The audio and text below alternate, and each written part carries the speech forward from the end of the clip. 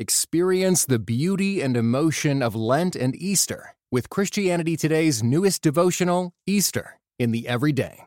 Thoughtful readings from a variety of pastors, theologians, and writers invite you into the emotional stages of Christ's journey, from humility to hope to love. Beginning on Ash Wednesday and ending at Pentecost, this digital devotional is perfect for individual or group study. Get it today at orderct.com/Easter24.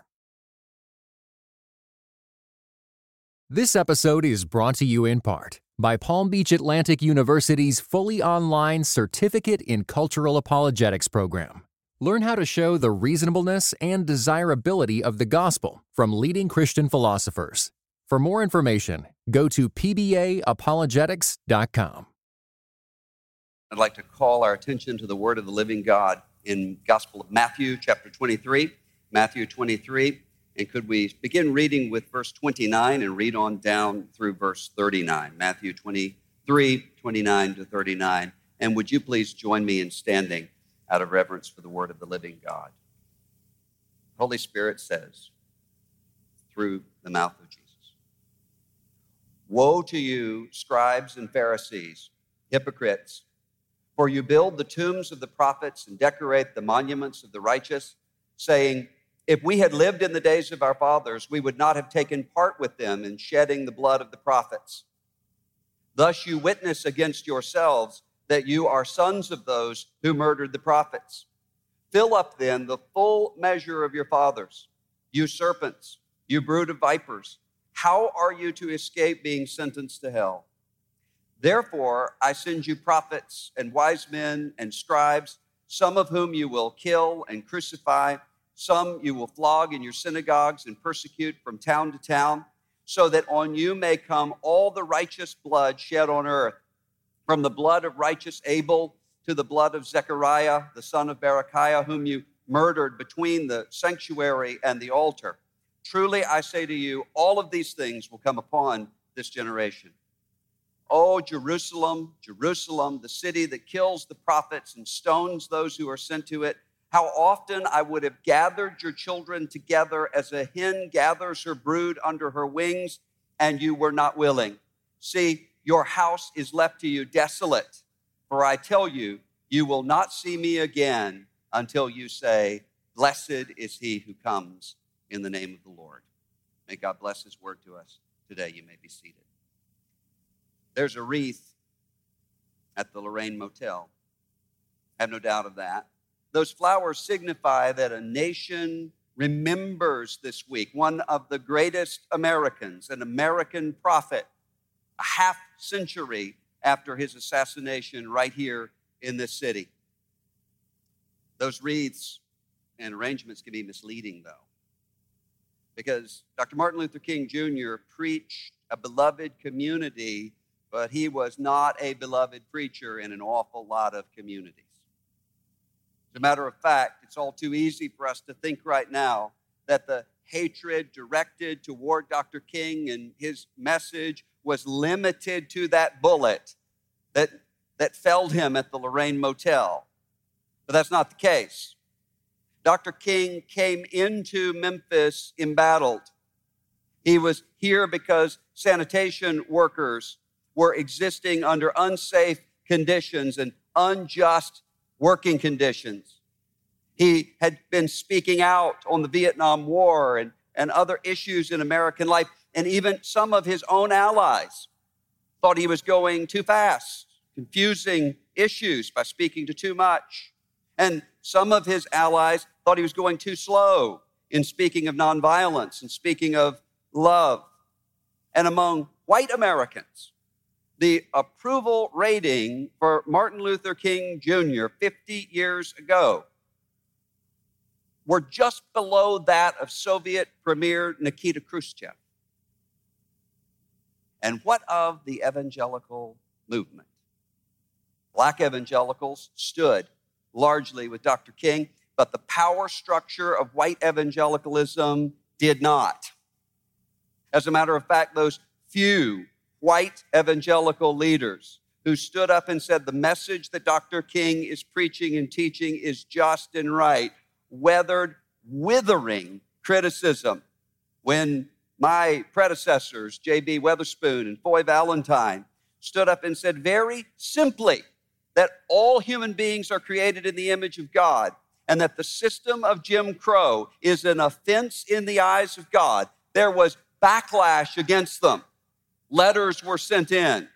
One Louisiana Baptist lay leader wrote in and warned that if the commission, quote, did not cease its sinister maneuvers against Southern traditions, we can repeal the commission itself at the local level by being less cooperative with our cooperative program, end quote.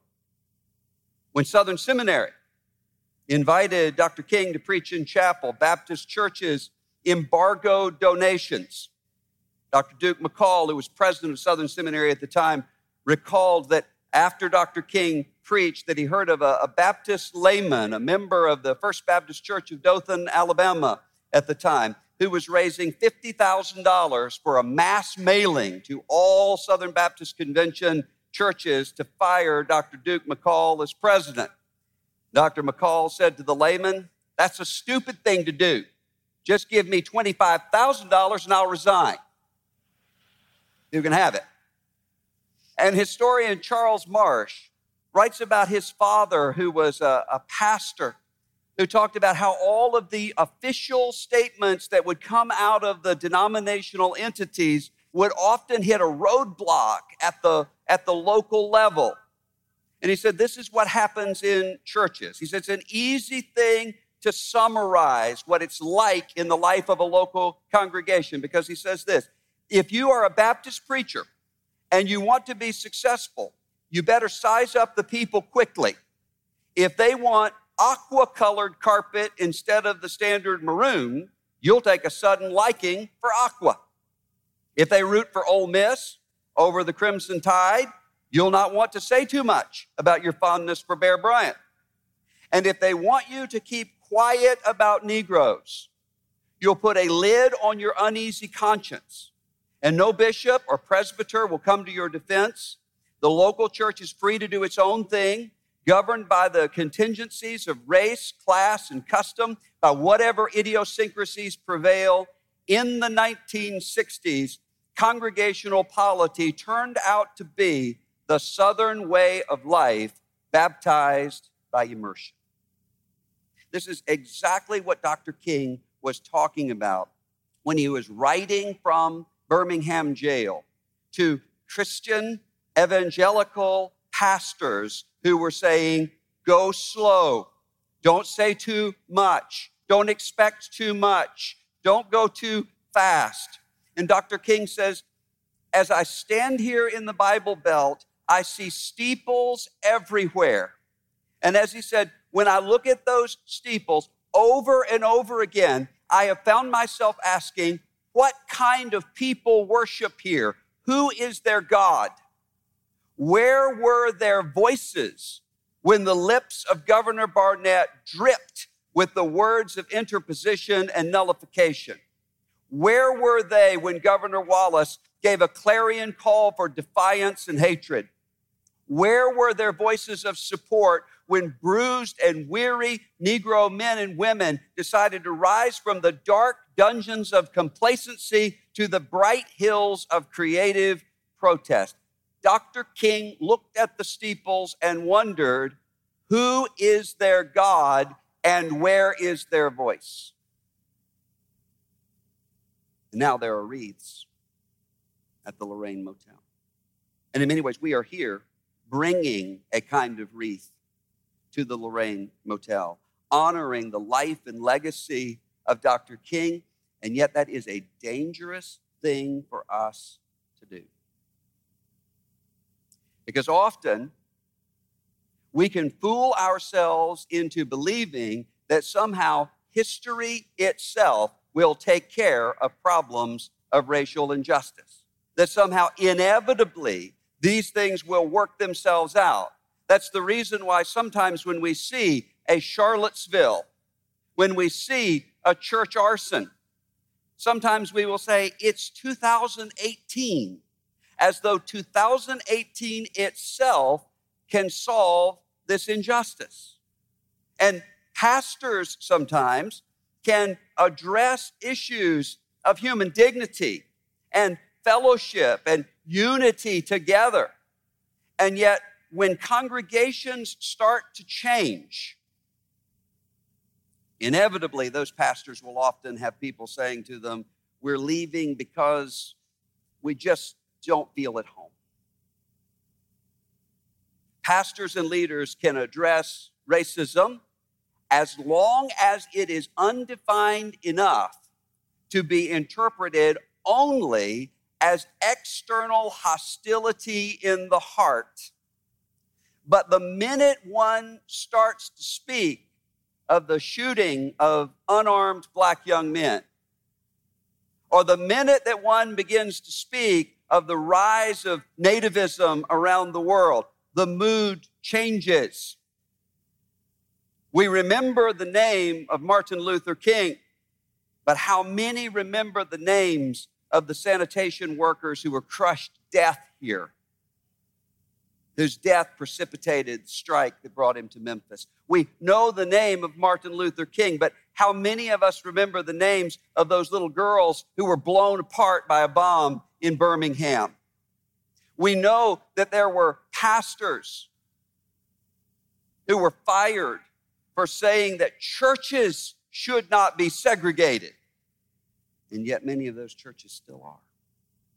It's not permissible to say so without someone saying that the pastor is getting too political or that the pastor is not political enough. So here we are, still in a broken world, still in an unjust society, still in a splintered and segregated church, and there are wreaths at the Lorraine Motel. And as we stand here, we hear hard words from Jesus. And Jesus here speaks of two things that ought to be very familiar to any follower of Jesus Christ. And those two things are repentance and faith. Notice, first of all, that Jesus here, speaking to the religious leaders, says, the problem is that you come and you decorate the tombs of the prophets. He says, you come and you recognize Jeremiah, and you recognize Isaiah, and you recognize Samuel, and you recognize Ezekiel, and you recognize Elijah. And yet, the reason that you are so comfortably able to honor them is because they cannot speak to you any longer. You honor them because they don't disrupt the power that you have or the social order that you have. This is why this is so significantly important. Brothers and sisters, we have been given the gospel of Jesus Christ that is to come against the voice of the serpent that has said to us from almost the very beginning, you shall not surely die. The gospel says otherwise. But if someone stands up and begins to speak to the depth of the sin and the wickedness and the injustice that is present in issues of racism, there are going to be some who will say, why don't you stick to preaching the gospel? And why are you speaking to something that is social or something that is political? Brothers and sisters, you should recognize that, because that is the response that will come in some way or other when you preach about any sin. Whatever idol I want to protect, whatever sin I want to cherish, my response is going to be, how dare you meddle in my life? Living in a time when you can quote Dr. King's I Have a Dream speech in commercials to sell flavored fizzy water. Non-controversial. And yet, at the root of all of that, there is a deep hypocrisy. Because Jesus is reminding the religious leaders that God hears and God sees. God heard the sighs of his people when they were in bondage under Pharaoh. And what Jesus recognizes, what Dr. King was pointing to, is that there is something awful that happens to the conscience of a person who is able to sing, "Oh, how I love Jesus," and then rapes enslaved women. There is something awful that happens to a conscience that is able to sing "Amazing Grace, how sweet the sound," and then to whip enslaved men. The just penalty, the scripture says, for such sin and such injustice is hell. And as Rabbi Abraham Heschel, who marched with Dr. King, said, "It is sad to be a slave of Pharaoh, but it is horrible to be Pharaoh." In the antebellum era, the churches debated the issue of slavery, but as many have pointed out, they often acted as though the problem was the debate over slavery rather than slavery itself. And those who would stand up and say, "This is an injustice in the sight of God," were often told, "Don't be divisive. You want to maintain unity." And as one abolitionist preacher said in the years living up to the Civil War, that call for unity is often a call to keep us unified in our sin. But the issues of racial injustice are about the godness of God and the humanness of humanity. Jesus says, "You honor the prophets," and yet what the prophets said to you was from God. And the prophets told the people of God that they could not serve Baal and God. Baal, the fertility god, existed to prop up the status quo, to bring prosperity to the people on their own terms. The God of Abraham and the God of Isaac and the God of Jacob, though, is not a useful God. He is Lord. And yet time and time and time again, when told they could not serve both, the people of God tragically often chose to worship Baal, but to rename him God.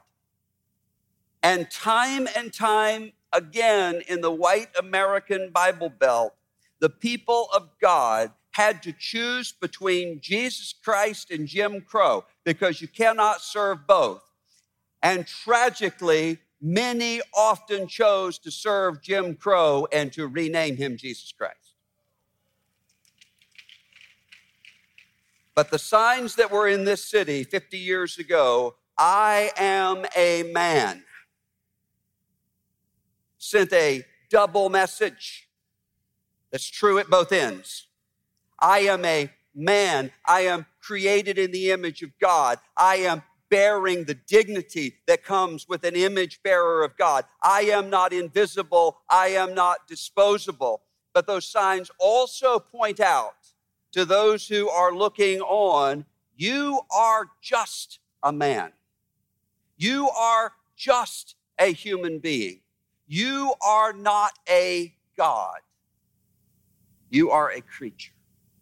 Jesus says this is a dangerous place to be, because he says, religious leaders, you're able to come here to these tombs and to these monuments and say, "If I had lived in the days of my fathers, I would not have murdered them as my fathers did." Your fathers, Jesus says, would not have minded the prophets either if the prophets were dead. Your fathers would not have minded the prophets either if the prophets would not speak. And now that there is no need to worry that they will say anything else, it is easy to honor them. Martin Luther King is relatively non-controversial in American life, because Martin Luther King has not been speaking for 50 years. It is easy to look backward and to say, if I had been here, I would have listened to Dr. King. even though I do not listen to what is happening around me in my own community, in my own neighborhood, in my own church. But Jesus Christ is not dead anymore.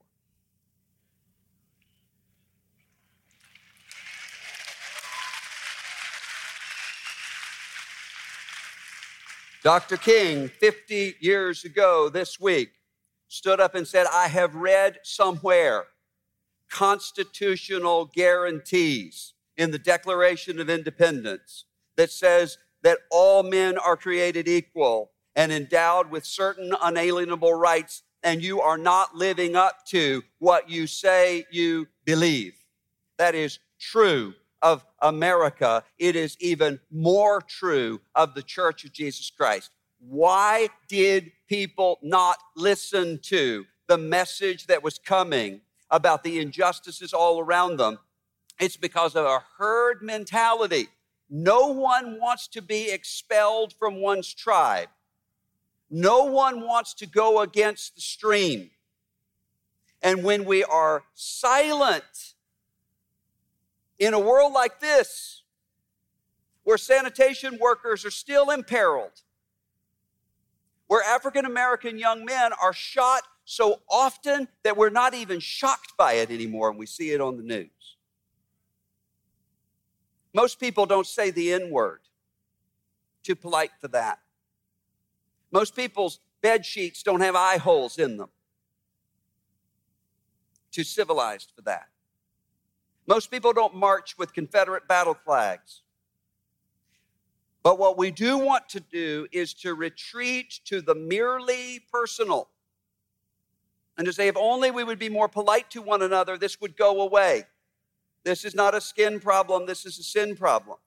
And if we simply only talk about vague generalities about Christian brotherhood, that somehow this will just automatically disciple people together. And yet, we as people who have a Bible ought to be those who understand that the personal and the systemic go together. Joseph's brothers cannot claim that they are innocent because they acted together in a group. And what is Jesus' reaction?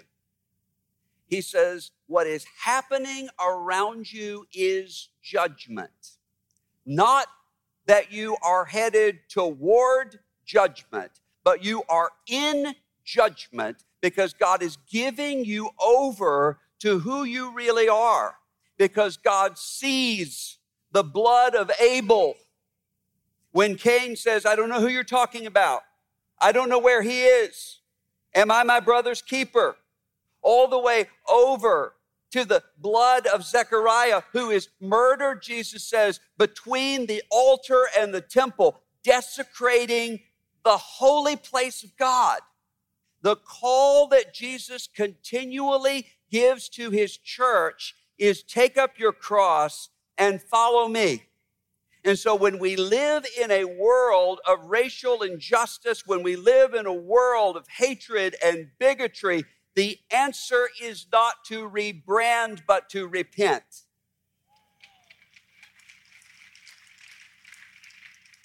Sometimes we will say, if only we could have multi-ethnic churches. The church is multi-ethnic.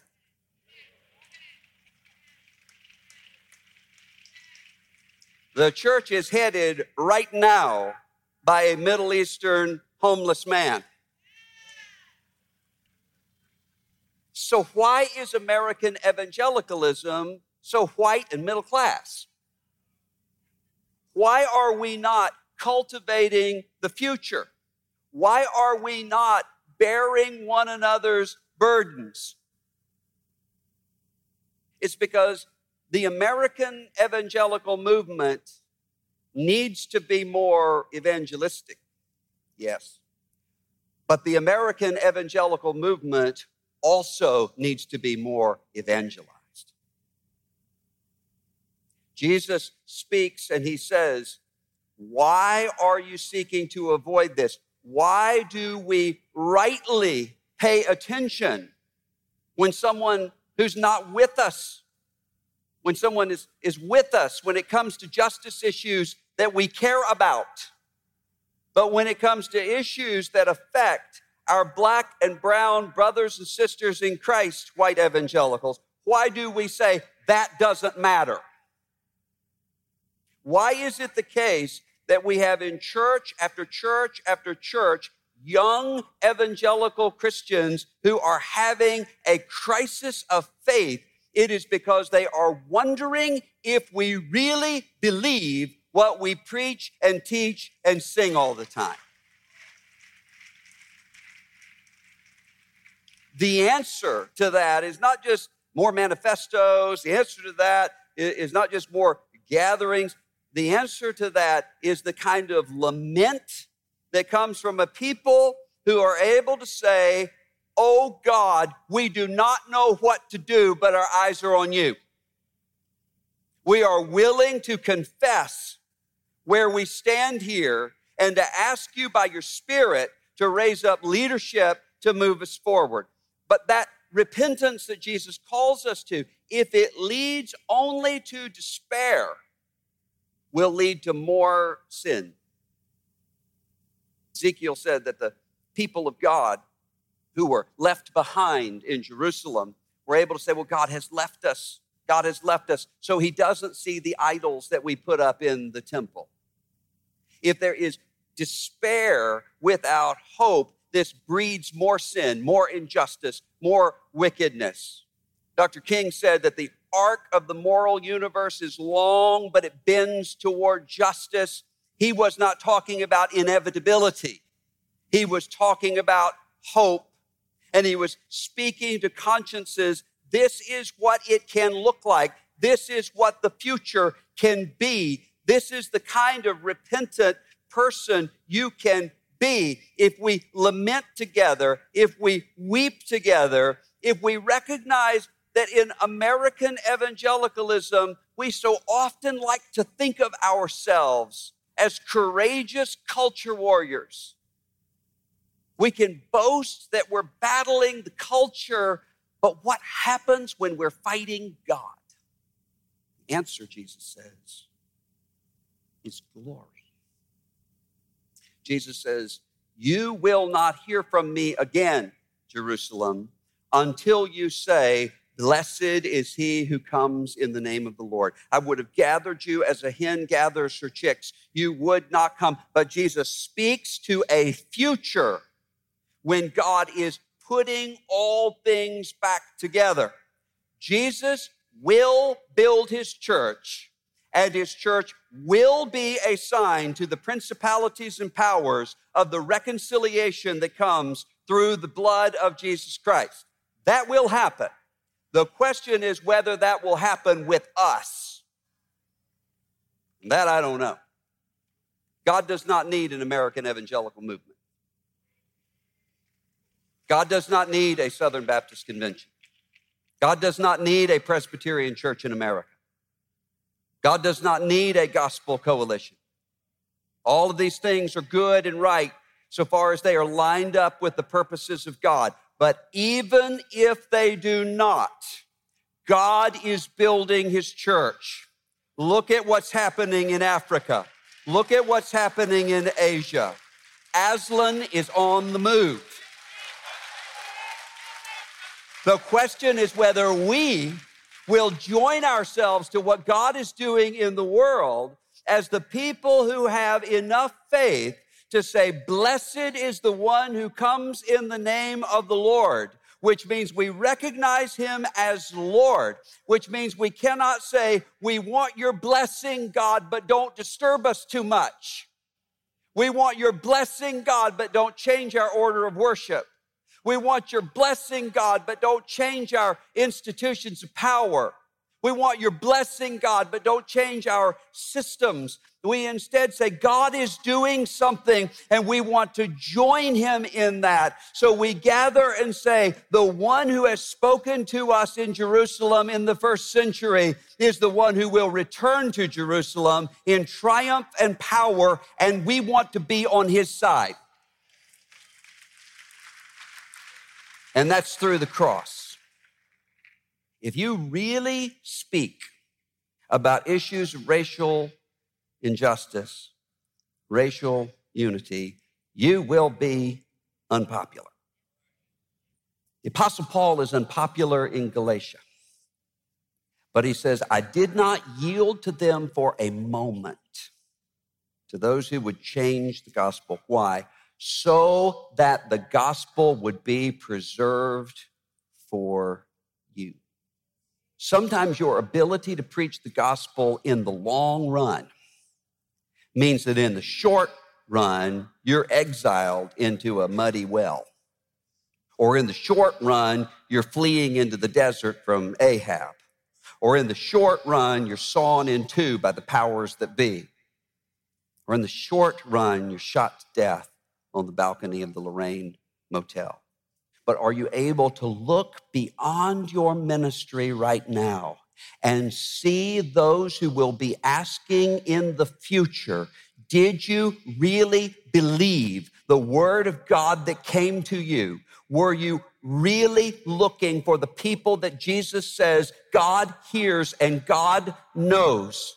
Were you able to look beyond your comfort of the moment to be able to see the cross where justice and peace meet together, where justice and love meet together? Were you able to see the glory there such that in the cross of the crucified Christ and in the building up of his church, you are able to say, mine eyes have seen the glory of the coming of the Lord, a crucified glory of a Jesus who bore the curse for us. So why then can we treat lightly sins for which Jesus died?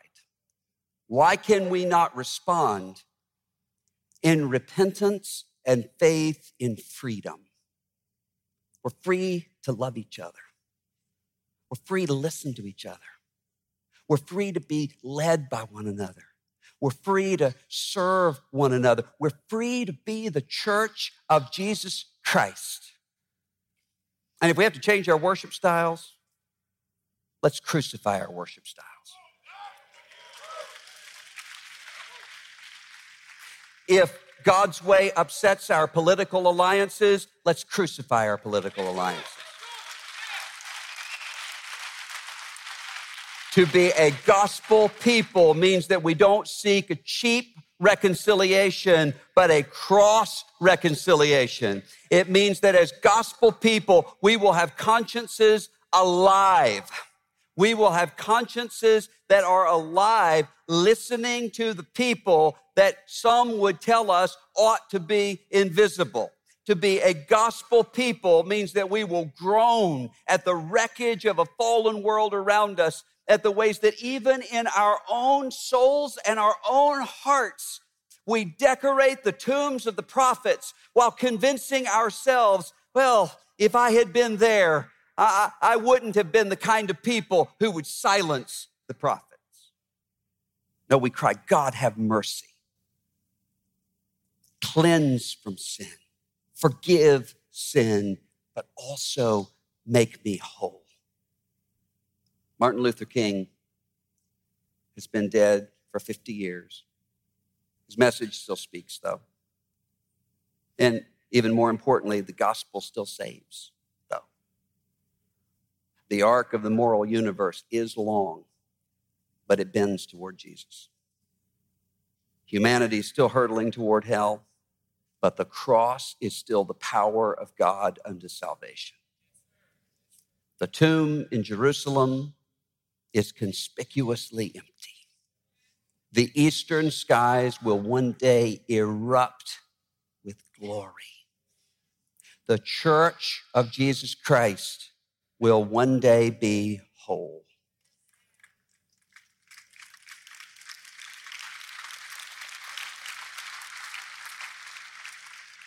The gospel is alive.